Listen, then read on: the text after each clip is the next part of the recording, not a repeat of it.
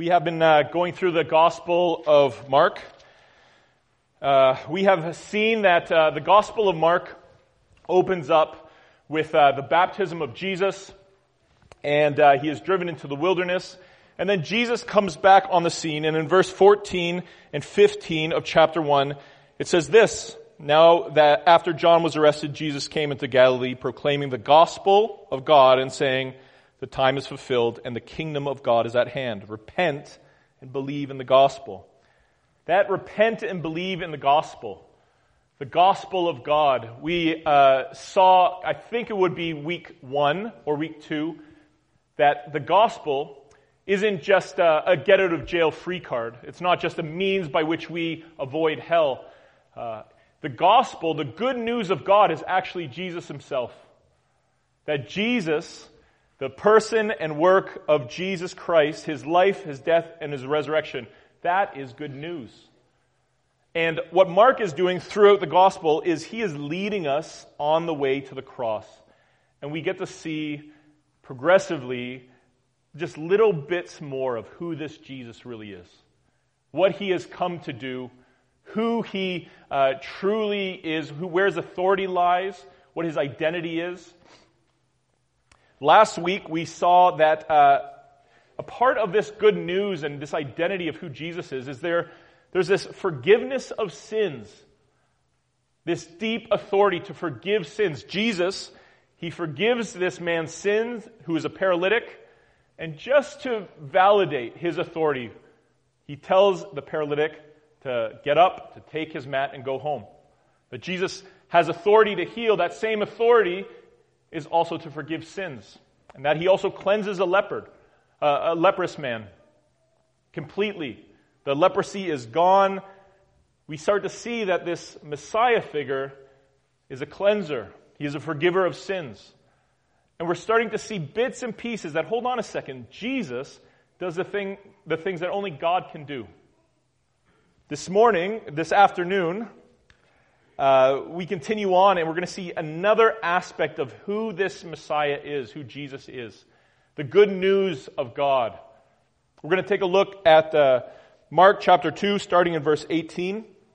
And we're going to see that what Jesus does, what the gospel is its complete freedom from self-justification, from trying to right our own wrongs. That in fact, what Jesus does on the cross is he justifies us.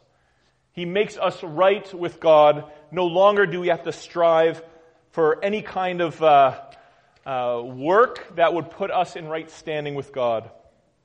And we're going to look at two interactions that Jesus has with very religiously pious people, really stand-up people in their day.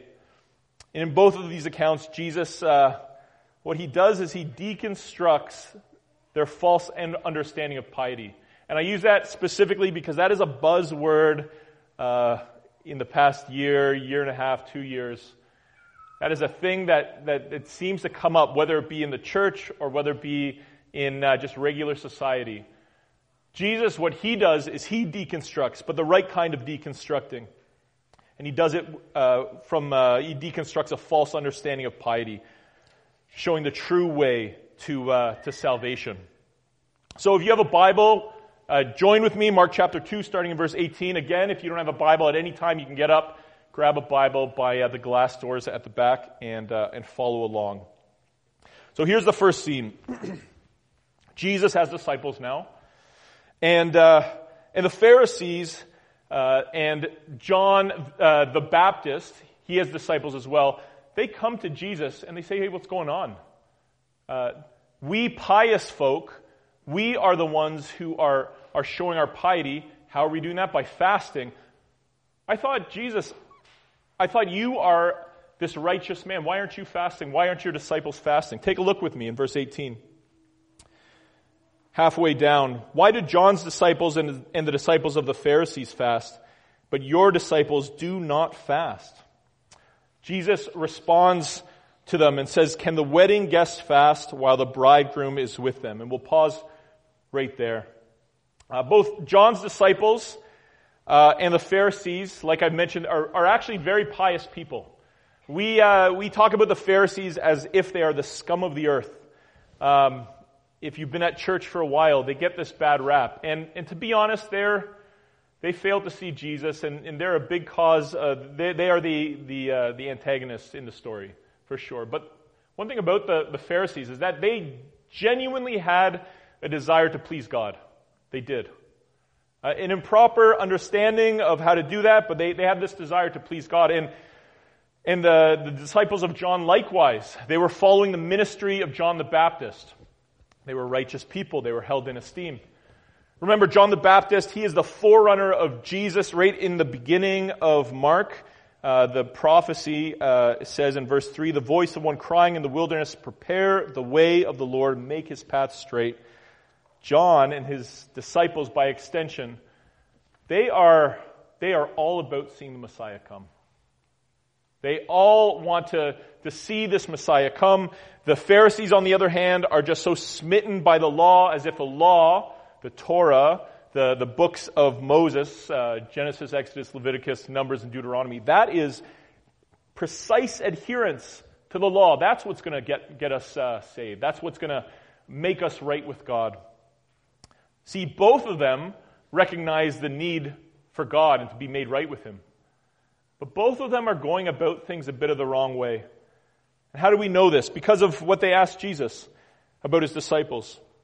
Why did John's disciples and the disciples of the Pharisees fast, but your disciples do not fast? Why aren't you doing the religious things? Why aren't you doing the very things that we know will make us righteous and pious people? Why aren't you practicing piety? And the thing about Jesus is that He doesn't somehow say, listen, you got piety all wrong, fasting, or you have fasting all wrong. You're not allowed to fast. Why would you cease from fasting? Jesus doesn't say that at all. He says, can the wedding guests fast while the bridegroom is with them? And here's a little bit. As long as they have the bridegroom with them, they cannot fast. What's implied is one day they'll be able to fast. One day they'll be able to engage in a form of piety, but not right now. The disciples of John, they are so concerned with religious acts, same too with the Pharisees, that they're failing to see the whole purpose of being righteous, of piety rather. They're failing to understand that for John's disciples, everything that they are doing is for the purpose of the coming of the Messiah. And He's come. And the Pharisees are looking intently into the law and into the books of Moses, finding ways to just please God with every last inch of their life. And yet God is right before them.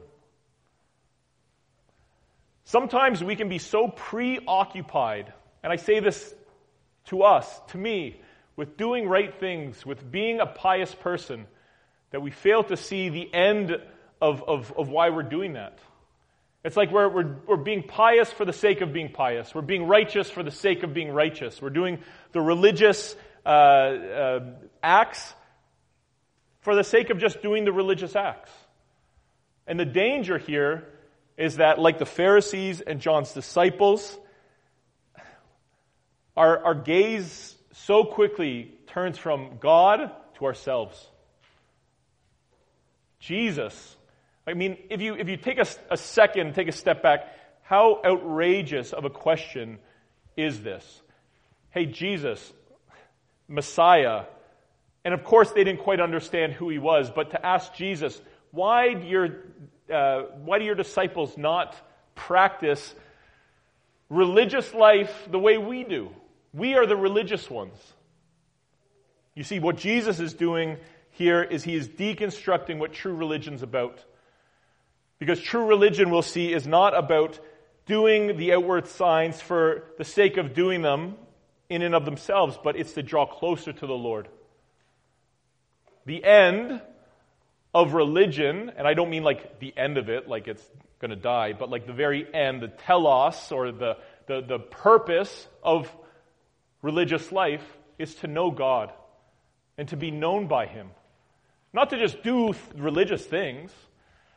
You know, we have this problem in a more of a liturgical church, like an Anglican church, where we do things like read the Bible in the midst of the congregation, or or like candles. We actually don't really like candles, but if that's a caricature that helps in your mind, lighting candles or certain rituals, so to speak, that have a place that at their best can communicate truths to us, but we can do them in such a way that makes us feel really good about ourselves.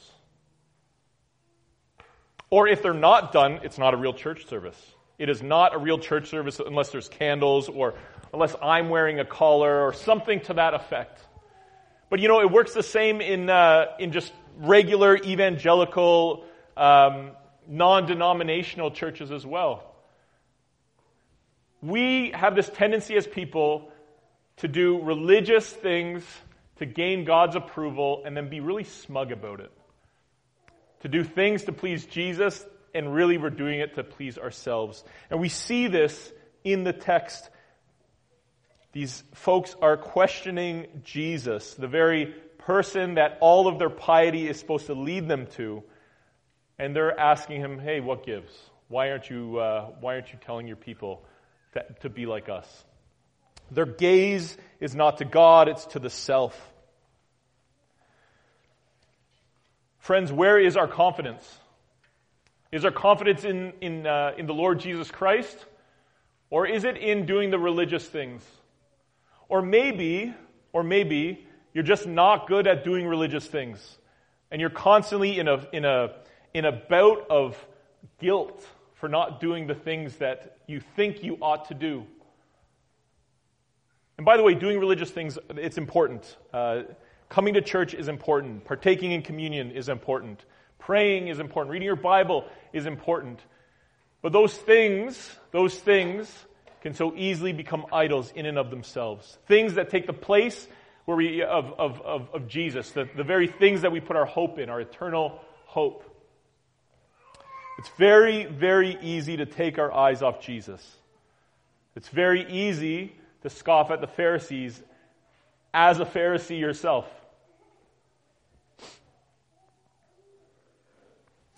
In both cases here, a religious observance that seeks to make one's self-righteous is the very cause of spiritual blindness. Jesus, like I mentioned, has no quarrels with the fasting. And he says, listen, essentially, the bridegroom is here. And you can't fast. You can't do a kind of a penitential, downcast thing when it's a time of celebration. Jesus, this is what he says. As long as they have the bridegroom with them, they cannot fast. The days will come when the bridegroom is taken away from them, and then they will fast in that day. I'll pause there. All of the Bible, all of prophecy, all of history is pointing to Jesus coming, to the Messiah coming. That God would come and dwell amongst his people and save them from sin and evil and death. And to fast during that time, to be downcast or to withhold something from our lives rather than celebrate the fact that God has fulfilled his promises and all the wrongs will be made right. I try to find like an illustration of this, and it really is apples and oranges because there is no better news than this. But imagine it's Christmas time. Maybe you're the kid, or maybe you're thinking about your own children, and there's just hype around Christmas time, or maybe it's a birthday or something, but something where like it's months out, this child is just so excited and so pumped up for Christmas time. The excitement is just building, it's building, anticipation. The night before, okay, it's the day of, and the parent says, no, it's chore time. You have to do your chores. There is no opening gifts, there's no celebration, there's no Santa Claus, there's no nothing. You have to do chores. By the way, you also have to clean the bathroom, scrub the toilet. Imagine, no, it's Christmas time. It's not the time for chores or cleaning the toilet. It's time to celebrate. There's nothing wrong with chores. There's nothing wrong, obviously, with cleaning the bathroom. But it's just not the time. It's not the place for it. And Jesus is saying, this is not the time to fast. This is the time to celebrate. All of creation, all of the Scriptures, they have been waiting for this moment, and it's here. It's here. The good news is here. Remember, the good news isn't just Jesus getting us out of hell. It is himself. And he is here. It's not the time to fast. The Messiah has come. Everything has changed. Nothing will be the same again. How do we know this? Turn with me again in verse 21. Jesus says this, "No one sews a piece of unshrunk cloth on an old garment. If he does, the patch tears away from it, the new from the old, and a worse tear is made. And no one puts new wine into old wineskins. If he does, the wine will burst the skins, and the wine is destroyed, and so are the skins. But new wine is for fresh wineskins." Something has changed. Jesus has arrived. All of the Scriptures are pointing to this time, and he's here. And it's going to be better, actually, than anyone could have ever thought. The Messiah hasn't come just for the Jewish people, the nation of Israel. He's come for all mankind. You don't have to convert to Judaism. You don't have to be of a specific ethnicity.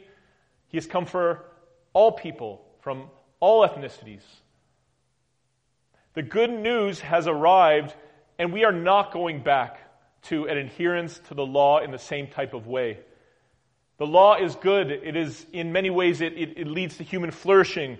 King David in the Psalms constantly is talking about how good the law is. The law is a beautiful thing, but the law can't save. It can't. Only God himself can save. We can't do enough pious acts to somehow make God look down and say, you know what, sin, pious acts, okay, I'll let him in. I'll let him in. We can't do enough. He wants perfection. So the law is good, but it can't save. Only God can save. Only he can expunge, cleanse, forgive. We saw that last week. Only he can do that. Nothing is the same again. You can't just say, and this actually plays out in the Acts of the Apostles. You can't just say to the non-Jewish people, hey, listen, you've got to keep the law. You need to get circumcised. You need to go to temple all the time, keep the fasts. You have to do all that. Oh, by the way, only then can you have faith in Jesus. It doesn't work that way. That would be like sewing a new piece of cloth onto an old shrunken garment. It just doesn't work. It's incompatible. It's like pouring wine into a wineskin that is old. The wine is going to ferment. The wineskin is going to burst. It's not compatible. Something new has come. It's beautiful. It's wonderful. And Jesus here, he uses the imagery of a bridegroom. And what's kind of interesting in all of this is that in verse 19, Jesus says, "Can the wedding guests fast while the bridegroom is with them? As long as they have the bridegroom with them, they cannot fast." In verse 20, "The days will come when the bridegroom is taken away from them. Then they will fast in that day." At a wedding, even in a wedding in Bible times, the bridegroom isn't taken away. The bridegroom shows up, a wedding happens, festivities happen, and then all the other people go away. The bridegroom isn't taken away. It seems bizarre. But Jesus here is alluding to the fact that he will be taken away, that he will die on the cross, that he will be killed, not for his own sins, but for the sins of everyone else, so that if we put our faith and hope in Christ, we actually become the bride of Christ. Scriptures continue on to talk about how Jesus goes away, he ascends into heaven, and he is making a place for us in his Father's house. He will come back for his bride. And then the culmination of all of history, all of history will be, and we looked at this in Revelations 19 last week, will be the marriage supper of the Lamb, where the bridegroom will come back for his bride, and we will be with him forever. It's a beautiful, beautiful picture. And like a bride and a bridegroom, infidelity isn't an option. The mistresses have to go. You can't be married and have someone on the side. You can't sew a new piece of cloth onto an already shrunk garment. And this isn't just to do with religious Jewish people that come to faith in Jesus and still try to balance this, keeping the law and keeping Jesus. It affects us today. What are the things in your life that you are adding Jesus to? Jesus plus whatever. Are you trusting in things apart from Jesus for salvation, for righteousness, for purity? Are you trusting in the work and labor of your own piety, the good deeds you might do, the charity work? All really good things, but you're putting your hope in that somehow that will justify you. Are you doing that? Are you putting new wine into an old wineskin? It doesn't work. It's incompatible. Christ is calling us to fidelity, complete abandonment for Him, and it is hard. And in many ways, it is impossible to do it perfectly in this life. But Jesus says this, and I read it already, but I'm going to come back to it throughout our time in Mark. In verse 15, the time has come, and the kingdom of God is at hand. And this is what He says, repent and believe in the gospel. And that repenting and that believing is a continual repenting and a continual believing. Continue to repent, continue to believe. In who? In this thing that's going to get you out of jail? No, in a person, in Jesus Christ. We will mess up. The history of Israel is full of infidelity to God. And it's interesting that Jesus calls Himself the bridegroom when the only person in the Old Testament, in all the imagery of the Old Testament, when it talks about the bridegroom, is God Himself. That God Himself is the husband to Israel. That Jesus is God. And we will mess up because we are fallen people and we are growing and growing and growing, but we stumble. So the Christian life is repenting and believing. And that's not like repenting and believing to get resaved. It's not like that at all. It is saying, I throw myself at your mercy once again. I need your help. Jesus, I believe, help my unbelief. But that's not the only parable Jesus uses. He also talks about the Sabbath, or this isn't the only instance, rather, not parable, but He also talks about the Sabbath. He's also questioned about the Sabbath. If you look with me in Mark chapter 2, starting verse 23, it says this, one Sabbath, Jesus was going through the grain fields, and as Him and His disciples, as they made their way, His disciples began to pluck heads of grain. And the Pharisees were saying to Him, look, why are they doing what is not lawful on the Sabbath? It begins almost the exact same way. Jesus is questioned, His disciples are questioned for what they are doing. And it's a bit of an aside, but I think it is a wonderful aside. In both cases, Jesus defends His disciples. He doesn't say, hey, listen, these guys are kind of right. You should probably answer for yourself. Jesus is the one who defends His own. He's the one who answers on their behalf. And this is what Jesus does for us. He defends us. When the enemy comes, when our own hearts come, when the world comes and condemns us, it says, you are not truly His. You are a sinner. You are hopeless. He defends us. It really is wonderful that we don't have to defend ourselves anymore. And He defends us not as somebody who is weak or somebody who is somehow equal to the powers that are accusing us. No. We saw in chapter 1, Jesus casting out a demon, and it's all the power of hell is cast aside by just the word of His tongue.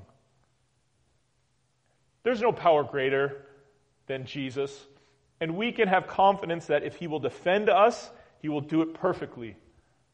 It's this beautiful picture. When even your heart condemns you, He does not condemn you if you are in Him. These are promises. I'm telling you, maybe this isn't an aside. Maybe this is like the real gusto bit. But hold on to those promises, white-knuckled. Even when your own heart condemns you, hold on to the promises that if you are Christ, He will defend you to the end. It's a beautiful truth. So it continues on. Jesus talking, defending His disciples. In verse 25, excuse me, Jesus said to them, "Have you never read what David did when he was in need and was hungry, he and those with him? How he entered the house of God in the time of Abiathar the high priest, and he ate the bread of the presence, which is not lawful for any but the priest to eat, and also gave it to those who were with him." Jesus here is he is quoting from 1 Samuel, where King Saul is on the run from Saul. King David is on the run from Saul. And King David is this picture of Israel's greatest king, and how the Messiah would be, he would be in the line of King David, the Messiah would. And Jesus, what He is doing is He is drawing their attention to the fact that the law isn't meant to bind us and put us in a straitjacket so that we can't move, we can't go left or right, we can't do life where we're constantly fearful that we're going to mess up. The Pharisees, like I mentioned, they had a great love of God and the law, but the problem is their desire to keep the law, because that's how they thought they'd be made right with God, it calcified. It ceased being a way to show their love for God, and instead, He said, there's a prohibition not to boil a kid in its mother's milk. So let's build a fence around that, so people will never, ever do that. And so how are we going to do that? You can't eat milk with meat. You can't do it. Nowhere in the Bible does it say don't mix milk and meat. But the Pharisees, what they've done is they built a fence around the commandment. And they called the fence the commandment itself, the same authority. So by the time Jesus comes, and especially afterwards, there's this intense built-up structure of what you can and could and couldn't do on the Sabbath. Like down to the minutia. And even today, for Orthodox, religious Jewish people, the Sabbath is a day full of keeping rules.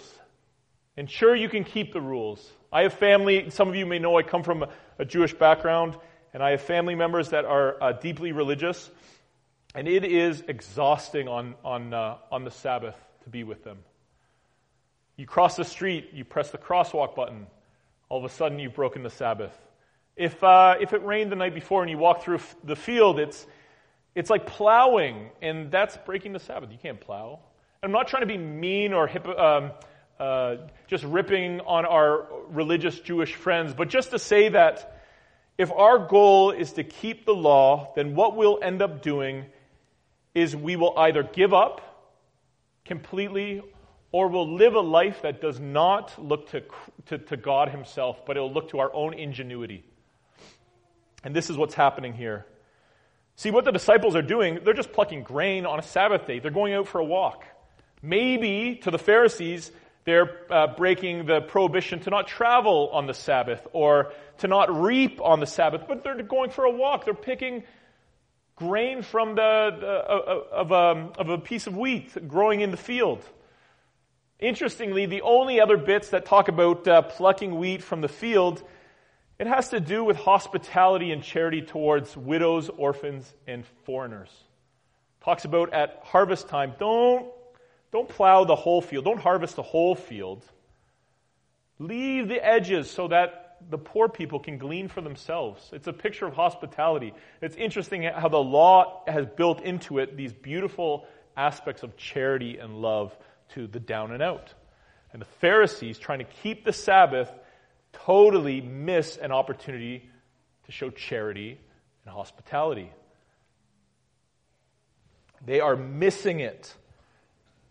Instead of turning their gaze to God, they are turning their gaze on themselves, and they are a stumbling block. In Matthew 23, Jesus has this whole series of woes to the Pharisees and the scribes. If you get a chance tonight, give it a read. It is scathing. But this is what he says in verse 23 of Matthew chapter 23. So Matthew chapter 23.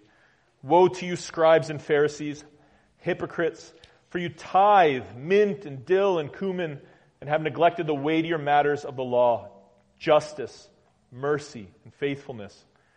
These you ought to have done without neglecting the others. Instead, you blind guides, straining out a gnat and swallowing a camel.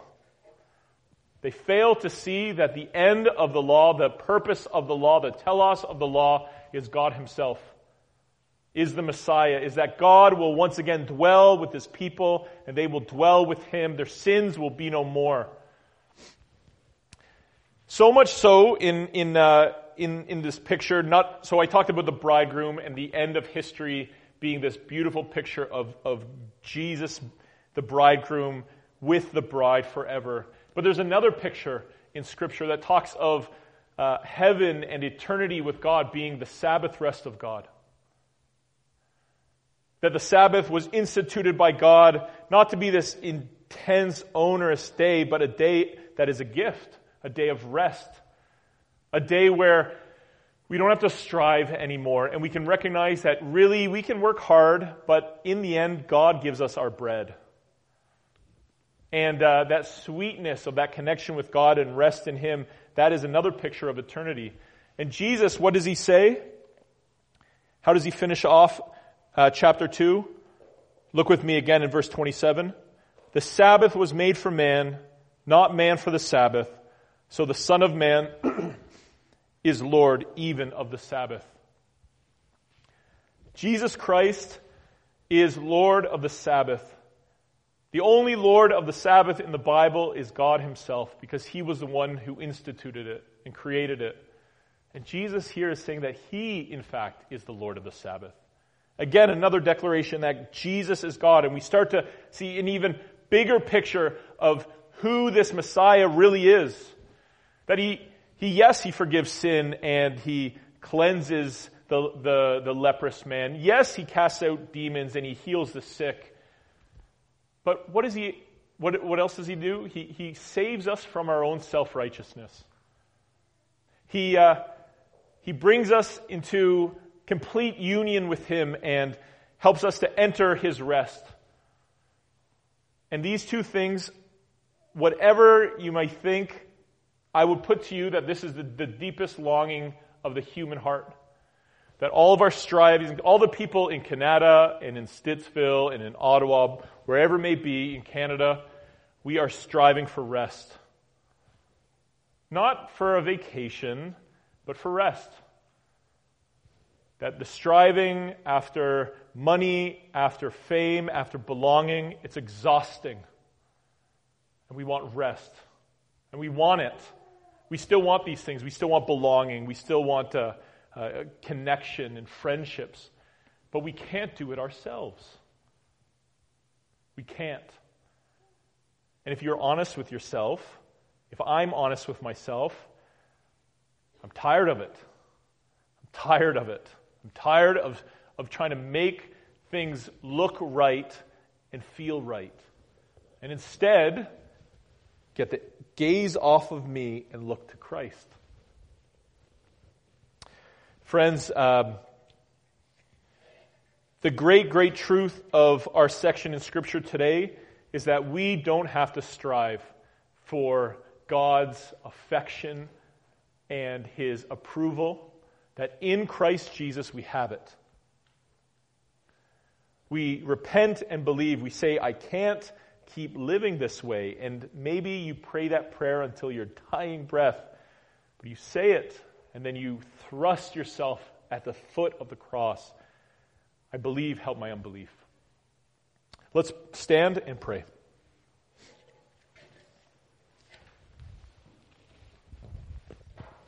Heavenly Father, we thank you so much for your goodness, your great love for us, that we do not have to somehow reach a level of piety and righteousness in and of ourselves to be loved by you, to be called your bride, to enter your rest. Instead, we just cast our gaze upon your Son and trust in the finished work that he has done on the cross of Calvary already. That if we are found in him, that we will be assured to have a seat at the marriage supper of the bridegroom when he has got his bride, and that we will enter his rest forever and ever and ever, where strivings cease, where we can exhale and know sweet, sweet forgiveness and connection and union with him. Lord, open our eyes to the areas in our lives where we are striving, where we are more like Pharisees than we'd like to admit. Lord, help us to repent and believe. We pray all of this in Christ's mighty name. Amen.